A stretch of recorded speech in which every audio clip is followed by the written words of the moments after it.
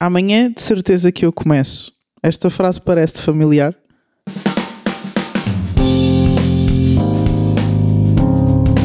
Olá, eu sou a Nádia Tavares. Bem-vindo ao podcast A Dream Achieve, onde falamos sobre como alcançar o teu máximo potencial.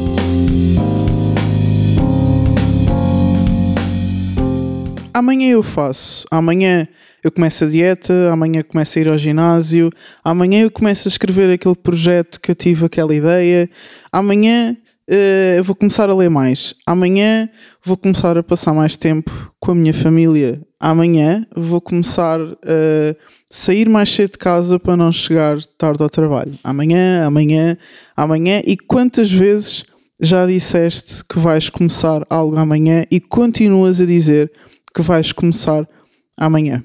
E com isto, quantos amanhã já passaram?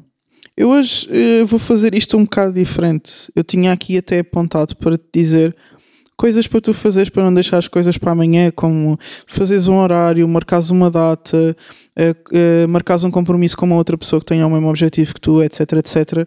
Mas eu vou-te só deixar aqui uma coisa muito rápida. Vai e faz. Vai, pega e faz. Deixa-te de coisas, vai e faz. E se puderes, faz hoje. Mas é domingo, faz hoje. Mas estou cansado, faz hoje. Eu não sei qual é a desculpa que tu tens usado para deixar sempre as coisas para amanhã, para a semana, para o mês, para o ano, para depois de acabares isto, para começares aquilo. Mas vai e faz. Vai e põe as mãos na massa. Vai e faz o que tens que fazer, porque tu sabes que enquanto não fizeres vais estar sempre a sentir mal, e é por isso que arranjas desculpas constantemente. Não é porque realmente são verdade, é porque são desculpas. Então, resumindo e concluindo, vai e faz. Este foi o podcast A Dream Achieve, episódio número 34. Amanhã eu faço.